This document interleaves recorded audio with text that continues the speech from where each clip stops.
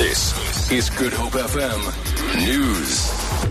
Good morning. Firefighters battling the Bainskloof veld fire between Wellington and Ceres in the Boland say they hope to contain about 70% of the fire today. The fire began last Wednesday and claimed the lives of 2 people, a helicopter pilot and a safety leader. Incident Commander Dion Rousseau says they will be activating air support later today. At the moment, the fire in Bainskloof is still hanging high in the cliffs. We are going to activate the choppers today to try and bomb the fire that's in the cliffs and shorten the line dramatically. It's not going to put the fire out, but we should be able to contain about 70% of the fire. No life and property is at risk at the moment.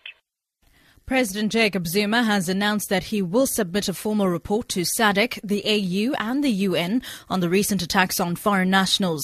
He addressed a Freedom Day rally at the Union Buildings in Pretoria. President Zuma is to attend the SADC Industrialization Summit in Harare tomorrow, along with 3 cabinet ministers. International Relations Minister Dinkoana Mashabane, Trade and Industry Minister Rob Davies and Finance Minister Nhlanhla Nene will accompany the president. According to President Zuma, it's important to inform the 3 bodies on the attacks. We are preparing a formal report for SADC, African Union, and the United Nations on the matter.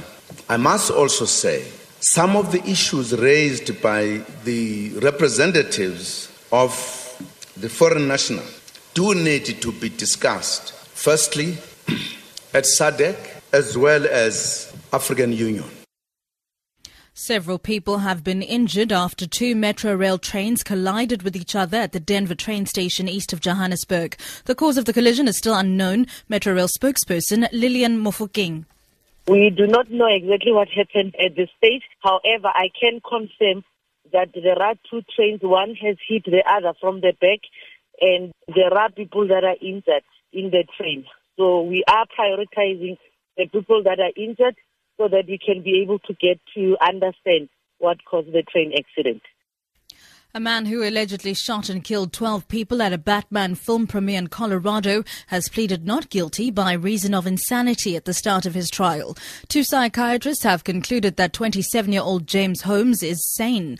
If the jury thinks he was in a right frame of mind on the night of the killings, he could face the death penalty. Alistair Letthead reports. 24 men and women, half of whom will decide the fate of James Holmes, were shown a photograph of 6-year-old Veronica Moser, the youngest of those killed in the cinema. The prosecution outlined its case and saying that Holmes, who's now 27, meticulously planned the attack for more than 2 months and was sane at the time. The trial is to establish whether he was suffering from a psychotic episode at the time, that he didn't know right from wrong.